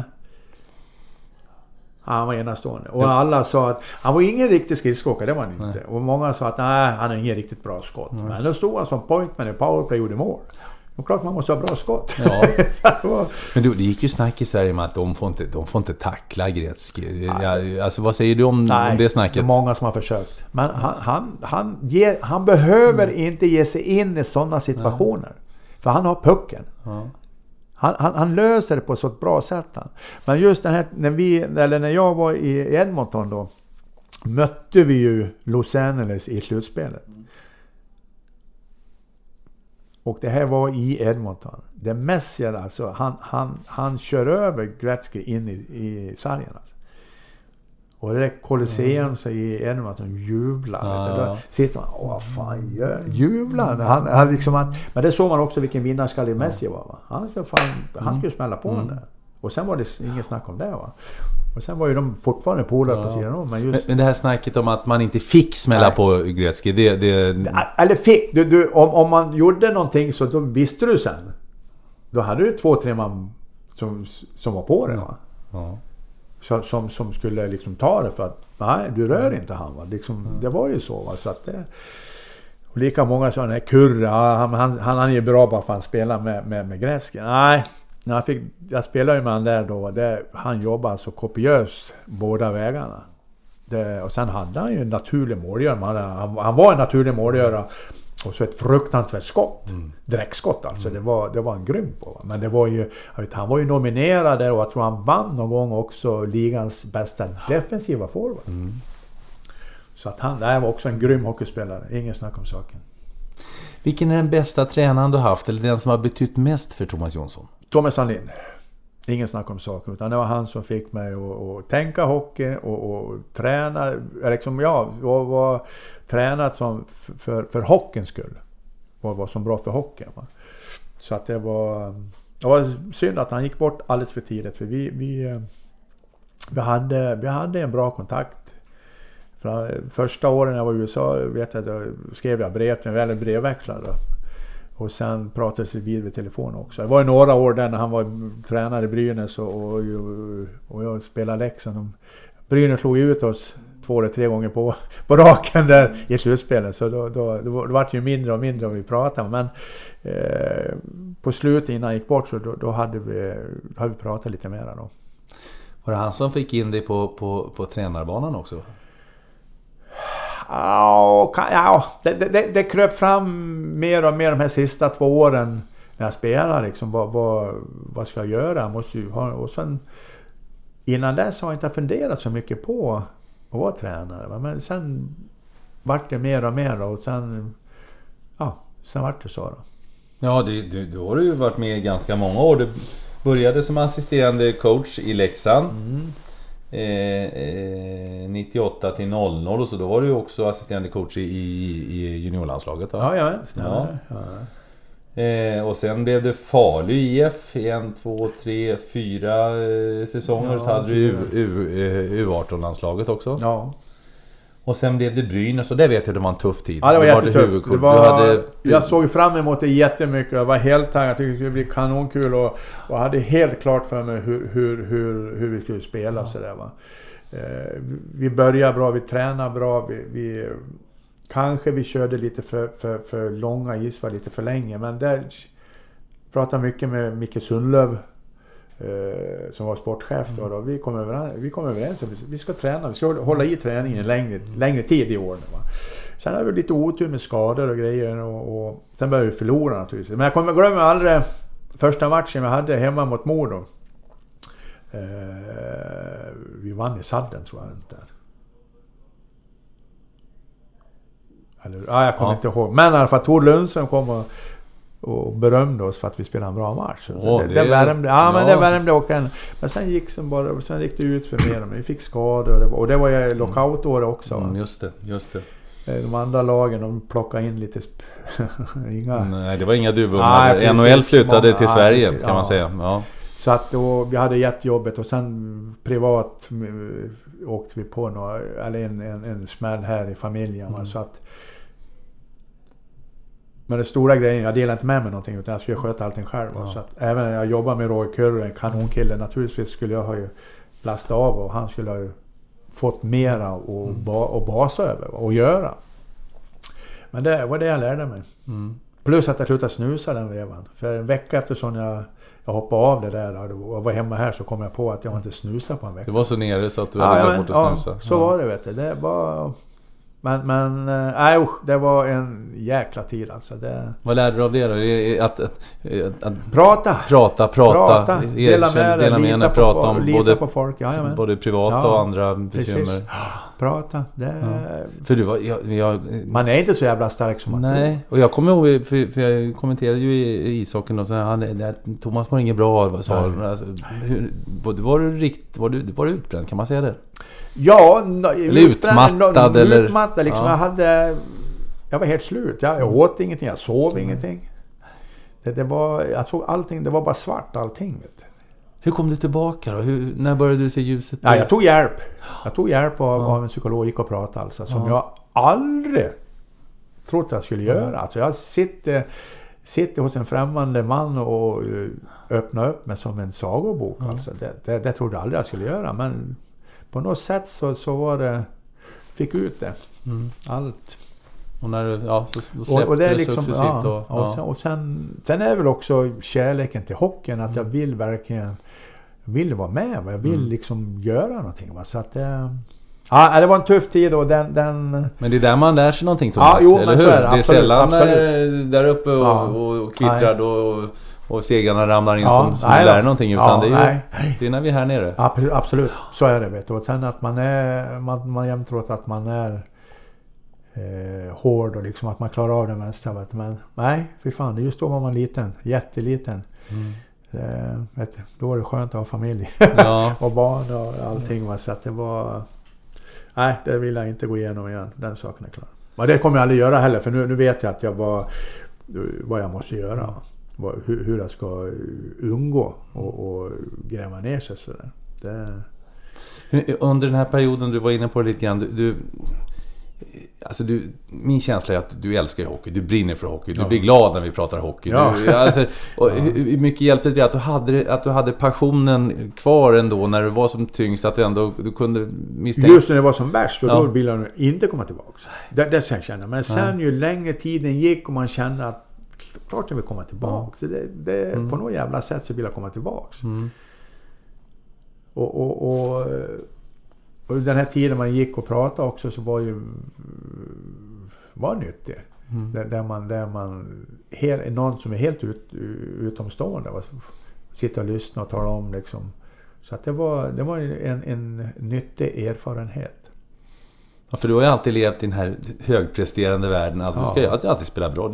Det ser jag alltså, från början. Och det är Modo SM-guld, det är New Island SM-guld, det ska vara OS och VM och allt vad det är. Hela tiden prestera. Ja, då var det jag själv som bara till mig själv. Så att nu ska man hålla reda på ett helt lag. Och så det var just då var det alldeles för mycket. Men du lät inte nedslås för du kom tillbaka som tränare? Ja då, det gjorde jag. Men jag har ju insett själv att jag är nog kanske bäst som assisterande. Och det är jag jävligt bra på. Du är bäst som assisterande, säger du? Vad bygger du det på? De som har jobbat med nu med i alla fall de här sista åren med Pelle Bäckman och Janne Karlsson, så har jag alltid jag är tydlig och talar om att jag kommer alltid säga vad jag tycker. Men sen är det du som tar besluten, men och sen är det bra sen. Jag kommer aldrig säga vad var det jag sa, vi skulle gjort så i sig och så, utan så här, jag står bakom er, och det är jag är en lojal. Jag var som spelare också, jag var laglojal. Jag är också lojal mot den jag jobbar med. Kommer aldrig liksom kunna gå bakom ryggen. Nej. Svårt att tänka mig om det skulle hända, om den jag jobbar med får sparken och fråga om jag ska ta över, om jag skulle kunna göra det. Jag tror inte att jag kunde göra det. Jag tror att jag tackar för mig och går sen. Men det sker ju hela tiden att assisterande tränaren tar över. Ja, precis. Men just det där också fundera på liksom som jag jobbar som assisterande, då är jag med och försöker påverka hela tiden, liksom att det ska bli bättre. Men sen är det ju huvudtränaren som tar besluten, liksom, så att man ventilerar ju alltid olika saker. Liksom, när man möter på problem så ventilerar man. Kan vi göra så eller ska vi göra så? Liksom, att man alltid försöker ha en lösning. Men händer om du... Ja, men du kan ju hockey, det är ju få huvudcoacher som kommer att slå dig på fingrarna, det går ju inte med riktigt i alla fall. Och du känner, men jösses, vad håller Karn på med? Nej, så har jag aldrig känt, vet du, utan det gäller ju att du ändå scoutar av den som du ska jobba med, att ni har ungefär samma filosofi. Ja, precis. Ja, men så är det ju också. Och sen är det ett landslag, där kan man liksom inte ha för svåra grejer från början i ett spelsystem, utan det måste vara, för de kommer kanske 1 eller 2 dagar innan att VM-turneringen ska börja, så måste vara ganska enkla och givna regler. Så här spelar det, va? Så att det kanske lättare det är lättare i ett landslag än ett klubblag där det är dagligen. Då kanske det blir lite mera små detaljer, va? Så att jo, för att det är efter den här Brynäs-tiden, den tuffa tiden, så kommer du tillbaka. Har Falun som huvudcoach i ett par säsonger. Sen är det Leksand ett par säsonger som assisterande coach. Och sen börjar ett Danmarksäventyr som har varit nu sen 2009. Ja. Och det kom in på ett bananskal. Det var Pelle Bäckman som ringde och frågade om det fanns någon chans att jag skulle vilja vara med han. Och det ångrar jag inte en sekund, för vi har haft jätteroligt alltså. Under den här tiden jag jobbar med Pelle. Bäckes är en kanonkille, va? Han har varit i Modo också. Han det är precis så. Ni var ju uppe i Modons sväng tillsammans också. Ja, det kom jag med tack vare Bäckes. Och Bäckes fick det där, och så ville han att jag skulle med. Vi kompletterar det ganska bra. Vi har ungefär samma syn på hockeyn och han lyssnar på mig och liksom jag får säga mitt, och sen tar han sitt beslut sen. Va? Så att det fungerar bra. Ja, ni pratar högt båda två? Ja, vi gör det va? Ja. Jo, så att vi har fortfarande kontakt. Vi ringer till varandra så att vi håller kontakten. Så att det... Håller Pelle på med någonting inom hockeyn? Nej, han är pensionerad. Han spelar golf. Ja. För nu jobbar du med Janne Karlsson. Jajamän. Frölunda-Janne som jag brukar säga. Ja. Jag associerar inte till Conny Evensson, men har ju varit runt i många klubbar i Ryssland. Och jag var i Ryssland också, KL. Så att också det, men det är lika det, ganska lik Pelle Bäckman också. Ja. Så att det, han kände inte jag innan. Så han ringde mig och frågade om jag ville fortsätta. Så att jag kan komma ner till Göteborg så kan vi träffas bara och sitta och prata. Och det, så kände jag direkt, men det är inga problem. Så att vi kör vidare. Så att vi också mycket skoj när vi är ute och vi har haft framgångar också. Så att men det är skoj. Hur är hockeyklimatet, kulturen i Danmark? Kulturen, den blir ju bredare och bredare och det blir fler och fler som vill hålla på med hockey. Men det problemet nu det är isytor. Det är inte så många ishallar i det lilla landet. Så att fotbollen är stor, handbollen är stor, men hockeyn kommer mer och mer. Så att och man har 7 man NHL och det är liksom inga dussinspelare utan det är många som har stora roller i sina lag. Vi har 4 man i KL. Vi har 3 man då i Jokerit som har stora roller i laget som de är väldigt tacksamma över. Så att, och även här i Sverige så har vi ju 6 man nu i SHL. Så att det som är lite mindre bra det är ju att vi inte har fler i Allsvenskan. Det har vi bara tyvärr 3 stycken. Så att, så vi vill ju naturligtvis att killarna ska komma hit till Sverige så fort som möjligt. Och etablera sig här i Sverige. För vi vet att i svenska lagen där tränas det bra och det är en bra nivå. Så att, bra utbildning. Frans Nielsen är han den bästa danska ishockeyspelaren någonsin? Ja, just idag är han då, men det är en som kan komma och gå förbi han. Det är Fredrik Andersén, målvakten som är i Toronto. För där har det en målvakt som vi hoppas ju naturligtvis varje år att han ska komma hem, för han kan vinna 2-3 matcher i ett VM åt det. Alltså såg vi i Frölunda. Jajamän, var 1 år där och så är i Toronto. Nu tyvärr är Toronto börjar bli bra igen nu så att vi kanske inte får se han på många år nu. Nej, du säger tyvärr och därför att det är ju så att i maj så är det hockey-VM i Danmark. Ja. Då ska du och Janne Karlsson försöka göra stordåg med nej, men det lite. Ja, vi har ju varit i kvartsfinal 2 gånger, 2010 och så 2016. Så att det är ju kvartsfinal. Det är realistiskt. Om vi får hem 3-4 man från NHL. Det är ett måste nästan. Då är kvartsfinal realistiskt. Sen är det jättesteg alltså. Jättestort steg. Men Danmark, sporten blir mer och mer populär. Det är fler och fler som börjar. Så att ger man dem 10-15 år till så då, det kommer bli... Ligan kommer bli bättre. Men ni har fler NHL-spelare än Norge i alla fall. Jajamän. Och fler än Norge i KL också. Ja. Så att och när jag började här då var ju Norge före Danmark. Va? Men under den här resan nu så är Danmark lite före Norge. Vi har vunnit mot Norge två sista VM-turneringarna. Men tyvärr så missade vi OS-kvalet. Det var naturligtvis inte bra, va? Men ibland går inte som man har tänkt sig. Nej. Och så är livet. Ja, så man kan ha drömmar, visioner, men det är inte alltid att man når dit. Va? Så att... Vad är drömmarna och visionerna med Danmark nu i hockey-VM? Ja, som jag sa, kvartsfinal kan vi nå. Vi kan det alltså. För det är inte helt omöjligt. Nej. Absolut inte. Och det intresse kommer bli enormt under den här VM-turneringen. Alltså så hockey är bra för hockeyn. Jättebra för hockeyn. Kanske få in ännu mer sponsorer, mer isytor och det blir ännu fler som börjar. Va? Så att, för alla danskar, de har mycket boll i sig. Det måste man ju säga. Va? Så att, nej då, det har varit en rolig resa och nu får vi se här nu. Det blir ett VM på hemmaplan är alltid speciellt. Ja. Så är det ju. Danmark ska spela i Härning, va? I Härning, ja. Precis. Ja, med i Köpenhamn. Ja. Och det kommer bli hur bra som helst. Det är helt övertygad om. Hur ser du annars generellt på hockeyns utveckling? Du har ju varit med under den här resan från tuffa tag i NHL med hakningar och blåslagna armar och till idag då där det är mycket hjärnskakningar istället. Anders Skaller hade en tes om att förr kunde man haka och dra ner farten på varandra, men idag så går det så fort så att det puff. Ja, så är det. Är det naturligtvis. Jag säger det är 2 skilda sporter. Det går liksom inte att jämföra. Det går så mycket, mycket fortare nu. Och alla är så mycket, mycket bättre tränare. Va? Det är en jätteskillnad. Så är det. Jag menar för 10 eller 15 år sedan då hade ju några som var riktigt bra tränare. Men nu har du ju 25 man som är alltså toppfett. Så att det...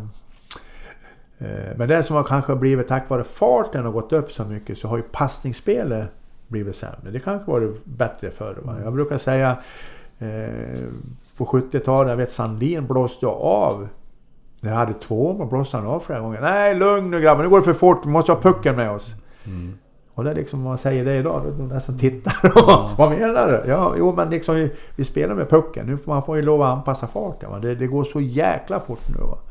Så att men så är det med utvecklingen. Så att jag var tur att jag fick spela nu när man fick haka, för annars har man kanske fått problem.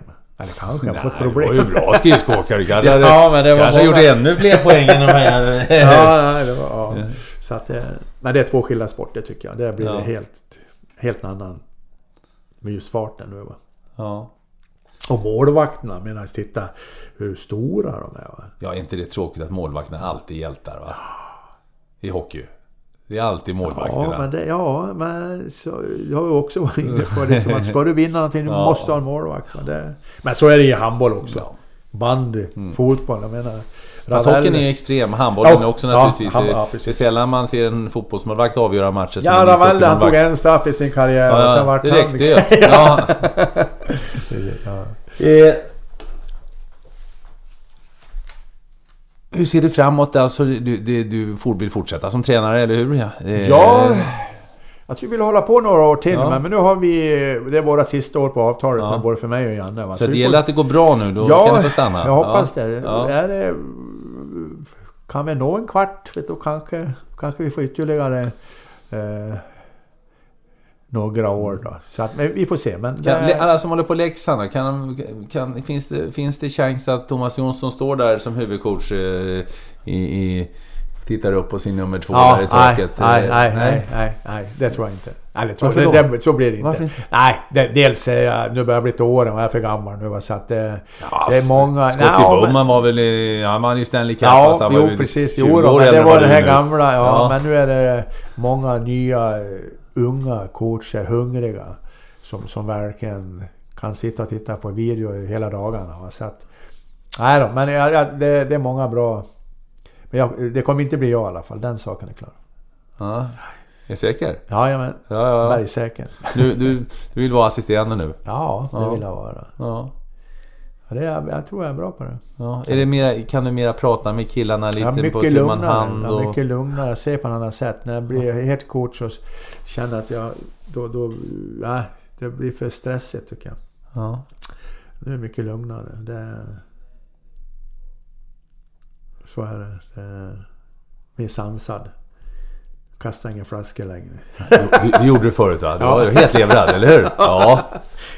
Men jag pratar med flera av dina kollegor, inte bara svenskan utan andra också. Thomas Jonsson, det är en härlig kill. Det är en glad lax. Vad är det som sa? Ja, det är väl trevligt att få. Ja, absolut. Jo, men jag har ju levt mycket för glädjen att spela, men måste ha roligt. Du kan inte gå in och vara butter och gå in och spela hockey, det går inte. Du måste vara glad. Och sen får man ju sina spel ibland. Men det hör ju till när det blir derbymatcher och det blir lite sådana här intensiva matcher, så då kan man ramla över ibland. Men i stora hela så har jag haft jävligt roligt. Och liksom alltid försöka ha ett smile på ett leende på läpparna. När du vaknar på morgonen, slår upp ögonen och tänker idag ska jag göra en bra dag. Hur tänker du då? Finns det något som får dig att vakna upp? Jag tänkte du har ju efter du har gått igenom och sådär, någonting som du är speciellt noggrann med sådär. Nej, inga sådana där. Nej, det har jag inte. Men är det som på vintern, en fin vinterdag, 4-5 grader kallt. solen skiner, då kan jag åka ut och åka till skidor faktiskt, längdåkning, för det tycker jag är skoj. Åker på sjön här nere då? Ja, bland annat, ja. Har du åkt Vasaloppet? Ja, en gång. Ja, men inte mer eller? Nej, jag åkte när jag var fyllde 50 år. Jag åkte riktiga. Ja. För jag har jämt sagt att jag ska åka Vasaloppet en gång det riktiga. Men det vart på en gång. Men däremot är vi, det här 50 åren nu vi skulle köra Vasastafetten, vi är 5 killar. Då har vi lite läger, vi kan åka iväg på träningsläger och träna lite och snacka ihop oss inför sträckorna och sådana där grejer. Så att det är skojigt. Det är jävla bra träning. Man rör sig på... Är du bäst upp för eller nerför? Mycket bättre utför. Nerför, ja, precis. Ja. Jag slog nu sista gången jag åkte var det plusgrader. Så jag åker 3:e sträckan. Och då har jag Lundbäcksbackarna. Ja. Den är ganska lång. Ja. Och jag gick i stora delar. Va? Och så, när det är töväder och man går så då är det lätt att det fastnar mycket under foten. Va? Så att jag skulle knacka bort snön. Ja. Jag vill inte ta med skidan, jag skulle knacka bort snön bara. Knacka av staven. Så jag åkte med en stav i 7 kilometer. Men det gjorde ju Gustav Vasa också. En gång ja, precis. Det gjorde han, exakt. Ja, så en annan hobby som du idkar? Nej, jag är lite allätare. Jag trav kan jag se och åker på ibland. Jag har haft egna hästar. Så att, fotbolls på tvn. När det är viktiga matcher, stora matcher, Champions League, VM, då tittar jag. Vilket är favoritlag i England? Chelsea. Ja. Före Abramovic då, va? Ja. Så att jag är en liten allätare. Jag brukar ha koll på det mesta. Jag brukar titta på det mesta. Ja, och familj tyckte jag såg. Frugan här. Frugan och 3 barn. Hon har hängt med dig hela tiden? Hon har hängt med hela tiden, ja. Hur har hon stått ut med det, vill jag på att säga? Ja, det är väl... Hur gör man för att hålla ihop ett äktenskap? Ja, hon var faktiskt med upp till Övik. Hon kom upp... hon var 16 år när hon kom upp. Så att, och det visste ingen i mord om. Så Sandlin kallade in mig på kontoret. Han sa att jag har hört att du har tjej här, så han. Hon bor hos dig, stämmer det? Och då sa han så här, var sover du någonstans där, sa han. Ja, på golvet, sa jag. Ja, men du hör ju. Ja, men jag var 17 år och tränade och jag hade sån respekt för Sandlin så att det var... Så du träffade henne när du var tonåring alltså? Ja, men vi träffades här i Fardon. Så att, Vad barn har ni? 3 barn. 3 barn och 4 barnbarn. Oj. Jajamän. Hur är det med deras barnen och barnbarnens idrottande? Tjejerna håller på med ridning. Grabben håller på med hockeyn. Ja. Så vi har haft hästar här hemma år. Vet du, så som har varit sån här ponnepappa. Det har jag runt lite. Men det har varit roliga tider. Det har det varit. Men dyrt. Men det har varit roligt. Det var det värt, om man säger så. Ja. Men ni tjänar ju så mycket pengar på den tiden. Inte på den tiden. Nej. Men jag ska inte klaga. Thomas, är det någonting som jag har missat med att ta upp här? Jag tror du har fått med det mesta, va? Pappa körskola skrivit. Och vad jobbade mamma med? Hon satt på Domus, som det heter då, på kundservice. Är du nöjd så jag är jättenöjd, Thomas. Jag är jättenöjd. Det har varit långt på program i alla fall. Ja, men det blir så. Det var trevligt. Och du har ju lång karriär också. Ja, jo, det blir ju så. År. Ja, det har det blivit. Ja, det har det blivit. Tack, Thomas. Tack så du. Jättebra. Tack för att du lyssnade. Vill du komma i kontakt med mig så går det bra via Twitter Niklas_Holmgren, hemsidan niklasholmgren.nu, Instagram holmgren.niklas eller Facebook-sidan Holmgren möter. Ha det så gott så länge. Hej hej.